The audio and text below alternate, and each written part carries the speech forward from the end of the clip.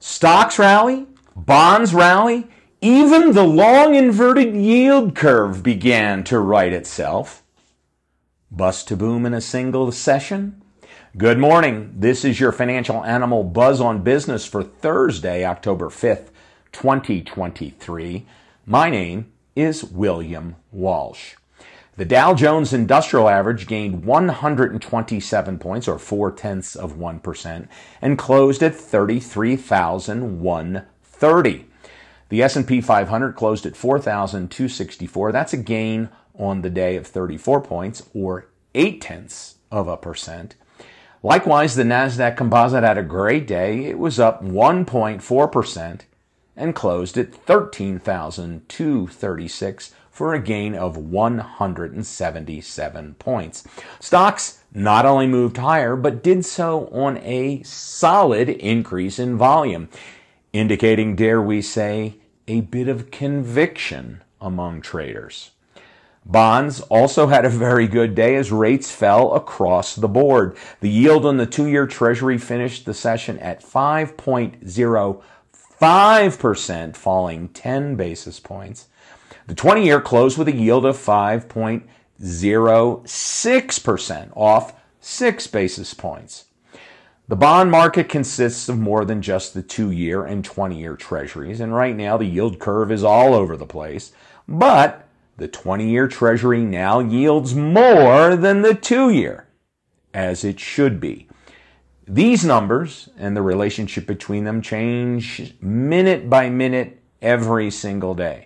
But this is a good sign. We will keep an eye out for you here. Oil?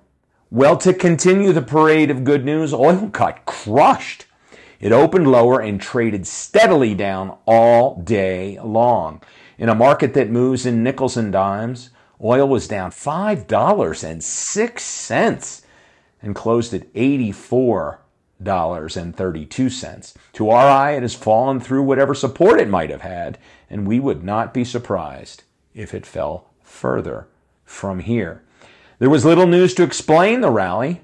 The payroll processor ADP released its national employment report, which indicated a weakening job market, something we already knew.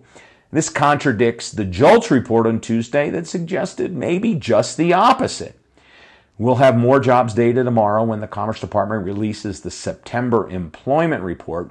Wall Street predicts that the data will show the economy added 170,000 jobs in September, off a bit from the August figure, and that the employment rate will tick down from 3.8%, where it was last month, to 3.7%.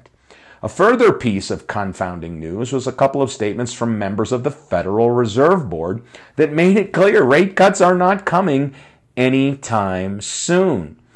So what is the explanation for happy days are here again breaking out all over lower Manhattan? Well, there is every possibility that this is just one of those days. We will have to see if markets follow through on today's encouraging results. And that is your Buzz on Business. Please join us every morning for 5 minutes of the latest business, financial, and stock market news.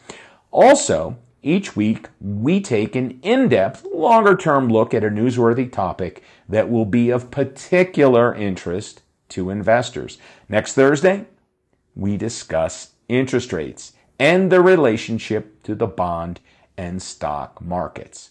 This podcast is just for our premium subscribers, however. We hope you'll join us.